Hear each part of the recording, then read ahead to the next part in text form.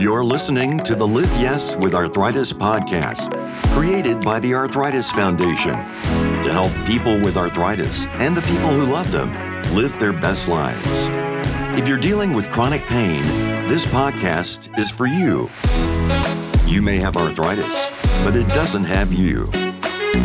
Here, learn how you can take control of arthritis with tips and ideas from our host and guest experts.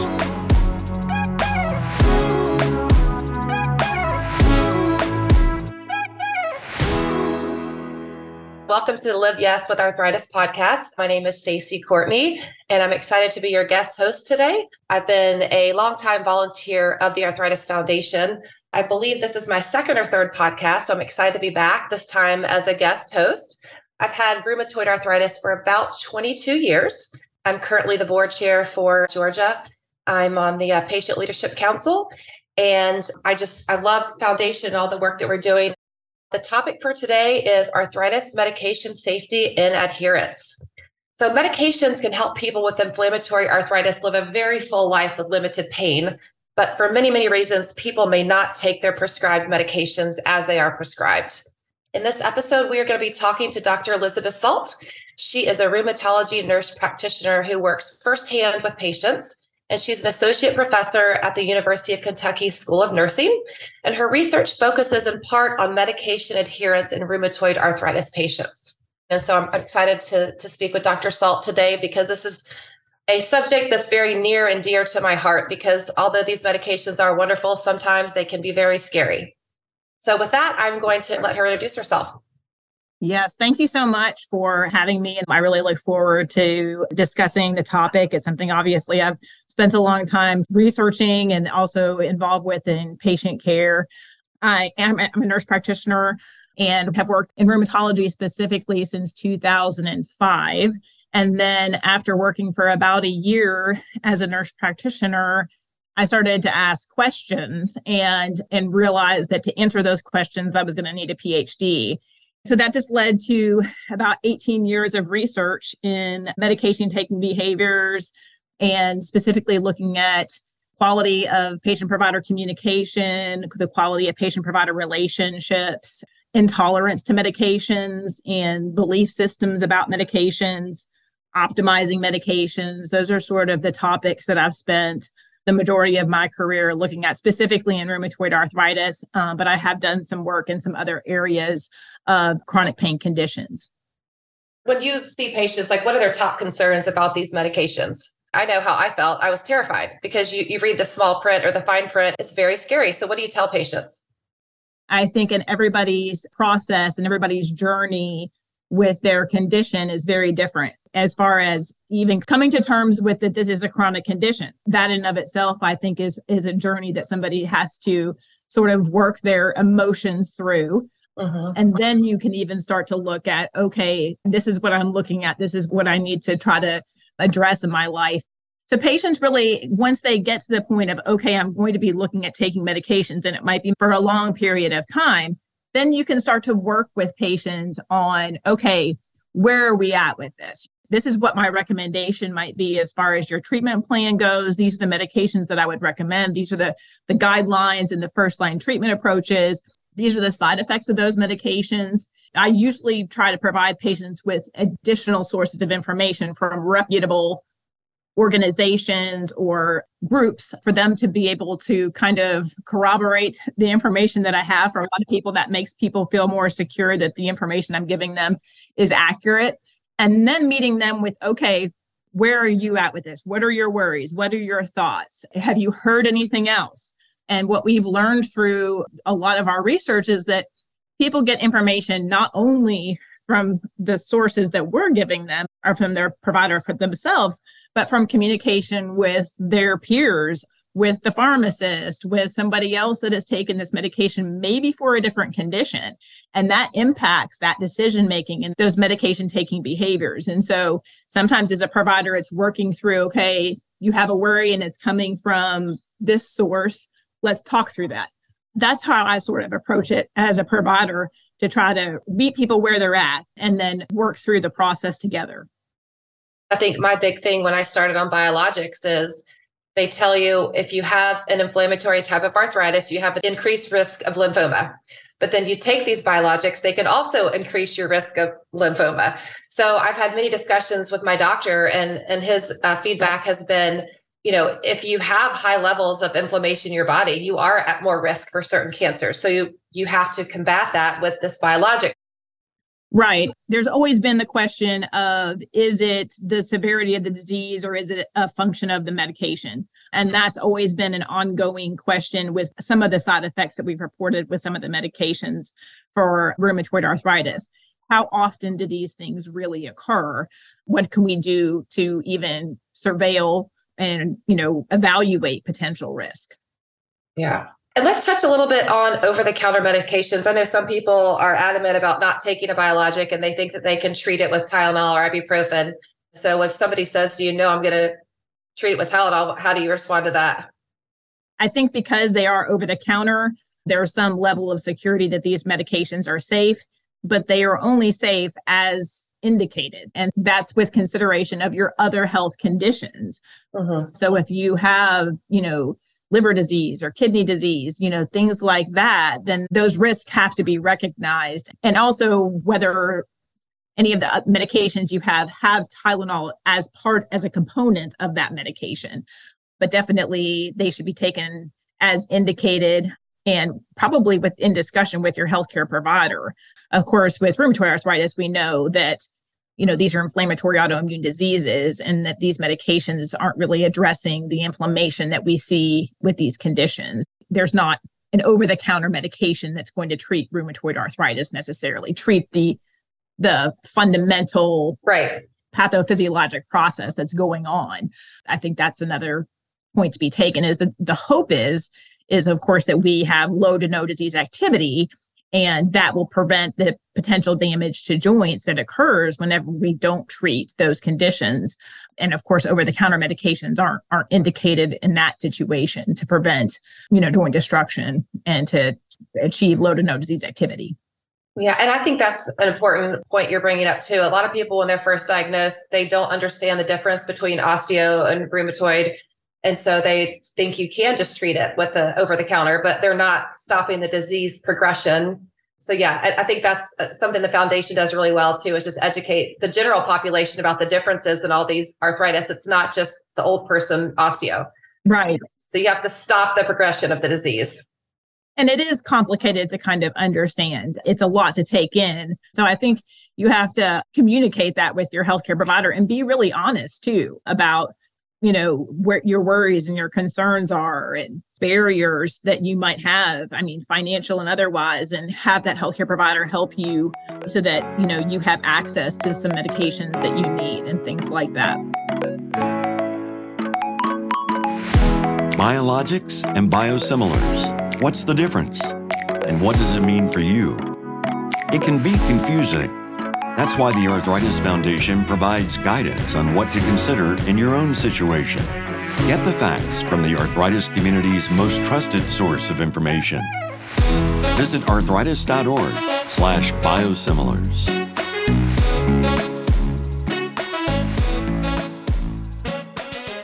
There's a number of reasons that people might not take their medications as prescribed, such as insurance obstacles, the expense of the drug, not understanding what the drugs do, and then denying that their arthritis is serious enough to need medical treatment. And then other people might do non-traditional therapies or homeopathic type remedies. They think they can cure themselves. So let's talk a little bit about those. So the big one is insurance. What if your insurance does not cover this medication that your provider is prescribing to you? Well, there's various programs, that help with payment assistance, co-payment assistance, and things like that. Usually most offices now have a person that's designated solely for that purpose of trying to help people get the medications and afford the medications. So I think it's more, communicating with your healthcare provider that, I can't afford this medication or the co-payment, and then the provider can usually work with whoever in that office helps to facilitate patients getting access to the medications that they need. That's just part of being honest with the provider in that office, trying to provide all the resources that they're aware of to help you be able to afford the medications. Yeah, and a lot of the drugs have the copay assistance programs now, which are very helpful. Right. And this is sidebar to what you're mentioning too, is step therapy reform and patients that are forced to maybe start with a less expensive drug. And that's something that a lot of the states have passed step therapy reform, but it's still a challenge for some people, especially like my current situation. My husband is changing jobs and I'm terrified I'm going to have to go back and start from square one again. So do you encounter that a lot in your practice, step therapy challenges with the insurance companies? Often the provider has to do a peer review where you have to talk with somebody, another provider on the phone. Often these people, might have a limited background in rheumatology, and they certainly obviously have a very limited understanding of this specific patient that you would like to use a different medication for and the justification for a different medication choice. But typically, after you have those conversations, and honestly, I found that if you use the evidence to support your decision, it works fairly well with the insurance company being willing to pay for the medication that you are suggesting would be the best option for that particular patient. Whenever you need help, the Arthritis Foundation's helpline is here for you. Whether it's about insurance coverage, a provider you need help from, or something else, get in touch with us by phone, toll-free, at 800-283-7800, or send us a message at arthritis.org/helpline.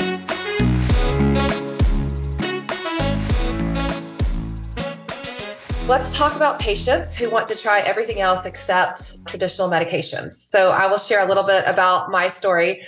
When I was diagnosed in 2005, it was right when I had gotten married. And like you had said before, the biologics were just coming out.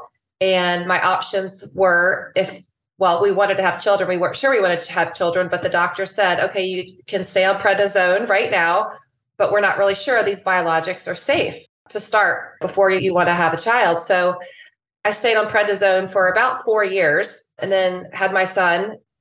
I don't know, I guess I started biologics in 2008. And so I failed about 4 or 5 of them. In the middle of all that, I said, nothing's working. I'm in so much pain. I'm miserable. I've got this newborn baby. I'm just going to quit everything. So I'm going to try the homeopathic route. So I did, of course, gluten-free diet, raw diet. I did something crazy called oil pulling, where I read if you gargle sesame oil, it pulls the toxins from your body. I drank food grade peroxide. You couldn't touch it, but you could drink it because that was going to rid me of the toxins. I did everything. I did chelation, and then I found myself literally in bed, unable to walk, and I called my doctor in tears. I'm like, okay, I give up. But I did a lot of joint damage during that time, thinking that I could cure myself. And so I think that there are some alternative therapies that you can partner with traditional medications, but the people that think you can cure this with just your diet or collagen or whatever. So do you have patients that just kind of throw their hands up sometimes when nothing's working? Yes. They're definitely, and understandably, we don't have this perfect scenario where every time we pick the right medication for this particular person. Hopefully in the future we'll get to that point, but it is to some degree some trial and error, and that's frustrating. You're not feeling well and you've got things that you want to do and need to do and people to take care of, and everyone likes to feel in control of their situation. And so definitely it's understandable to think that maybe whether it be homeopathic or dietary, whatever those different things might be an effective or reasonable option. There isn't a lot of evidence to support dietary interventions to support, changes in disease activity for rheumatoid arthritis patients, but we obviously do have a sufficient amount of evidence on the medications that are in the guidelines to recommend, for recommendation for the treatment and disease management of rheumatoid arthritis. From my research, definitely patients get to that point. It usually is that point where they are non-functional. Mm-hmm. There's something in their life that they need to be able to do that they can't do. And they recognize I've got to get help, and that's when they're really willing to consider, the different treatment options that are available. And that's when they start to consider the risks versus the benefits of the medications. Yeah, it was quite a journey. And once I finally realized that my quality of life was, I mean, it was life changing to find a biologic that finally worked. And I think that is the goal, right? Is to find a treatment that works the first time and not have to go through so many. And because that is frustrating when you're, failing drug after drug after drug. And then you hear people say, well, have you tried this? My grandmother was cured with something, or my friend was cured. And so you're just like, whatever you can do to find pain relief. So right. And I think that that's a really important point, is that those conversations, I think, with friends and family members, sometimes that, and people have had bad experiences with the healthcare system, that really influences some of these decisions.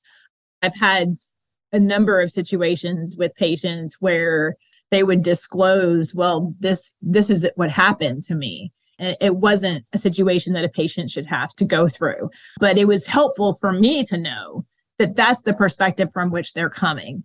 And I needed to provide additional support to build that relationship with that person, for them to be able to understand that I heard them and try to figure out a way to move forward to build a trusting relationship, because that's what's necessary really for somebody trying to get to a place where they can do the things they want to do, meet their goals. I mean, that's really, and I think vocalizing those goals is really important as well.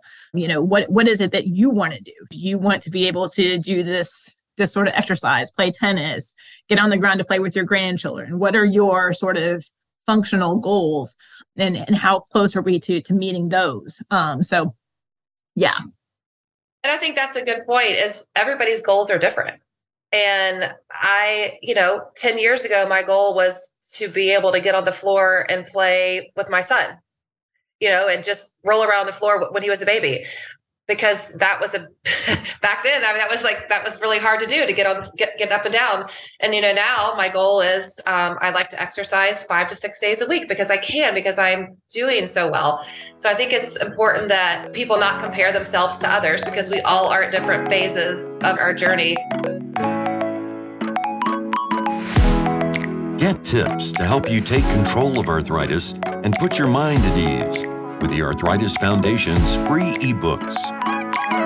They're packed with trusted information from the experts on all kinds of topics. See the full menu at arthritis.org/ebooks. We put something on our social media. What is one reason that you've skipped your medication? One person said, along with all the normal ones, cost, side effects, insurance issues, denials, pharmacy, I've also skipped them for reasons such as I forgot, I didn't feel like taking it, I wanted to drink alcohol instead. And then when I was younger, what if I'm fine and the medications are making me sick and the doctors are trying to control me? So there's a lot in that one comment right there. So let's talk about the alcohol piece of it, because I do know that is a big deal for patients that are on methotrexate especially.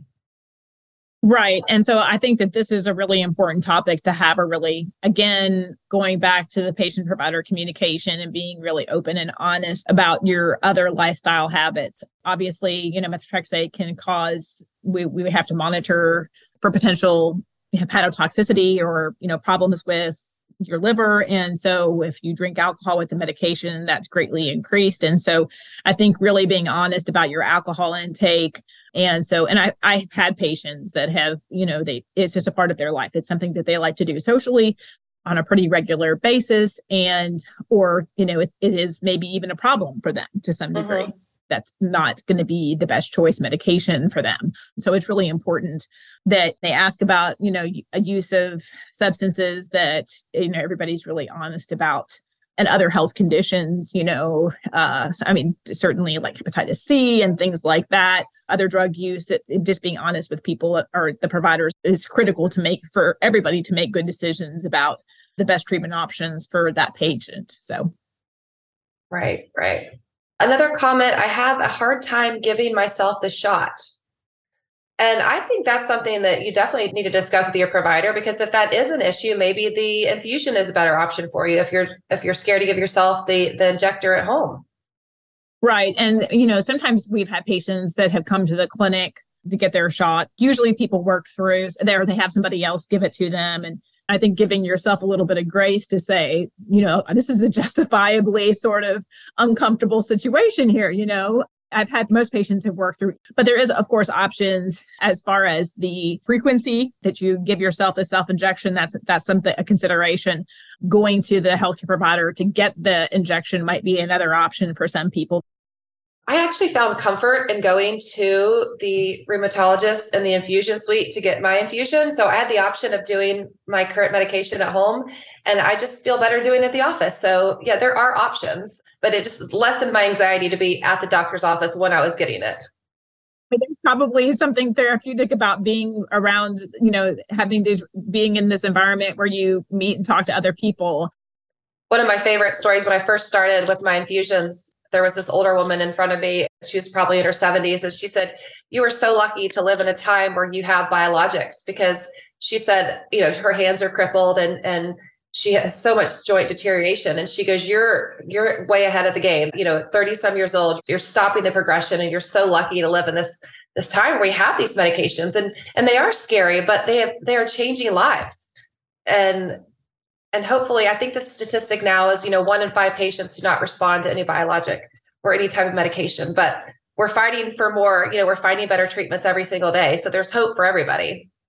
There's so many ways that we've made improvements, and we continue to make improvements. And that's why, I feel like that the research is so important. What the Arthritis Foundation is doing is so important so that we can continue to make progress and learn. And I think that having the Arthritis Foundation with so much patient involvement really allows us to have more patient-perceived approaches to the way that we provide care, so that it's not patient-centered just by title alone, but it actually is informed by patients. And that's really where a lot of my research has focused, and a lot of the work that we're doing. So, and I like to hear that from you, because you talk about the patient goals. And, people say we are the experts on our own condition, our own health. And a lot of doctors, it's more about their goals sometimes. It's not like, what is the patient goals? We worked on a project a number of years ago working on patient-provider communication and a measurement of the patient perception, because what we found was that all the measures were really coming from the provider's perspective. And a lot of that, honestly, was around billing, about their quality of relationship was much more aligned with what we would consider for a healthy relationship. People laughing, people knowing about each other, knowing about the healthcare provider and maybe their family and vice versa, and laughing about things. And I mean, because these relationships, the patients that you have are patients first, you've seen their children grow up, Right. You've seen them go through retirements and, go on vacations and all those, really hard sometimes and also very happy life events. And I'm going to address one last comment on social media. One reason that this person does not take their medication, international travel requires refrigeration, the live vaccines. So that is a good point. Some of the medications have to be refrigerated. So how do you handle that with travel? Generally, as far as vaccinations go, the best option is to get the live vaccinations prior to starting the biologics, from my experience.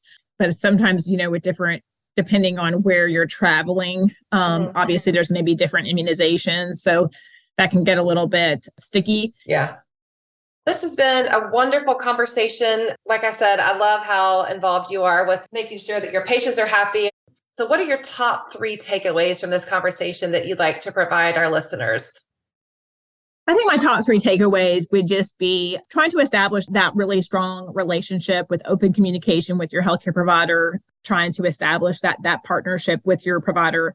And then 2, just being really honest about your worries and your concerns and where you are with the journey. And that allows for that communication to take place where your concerns are addressed, and that you feel comfortable with moving forward with a treatment plan.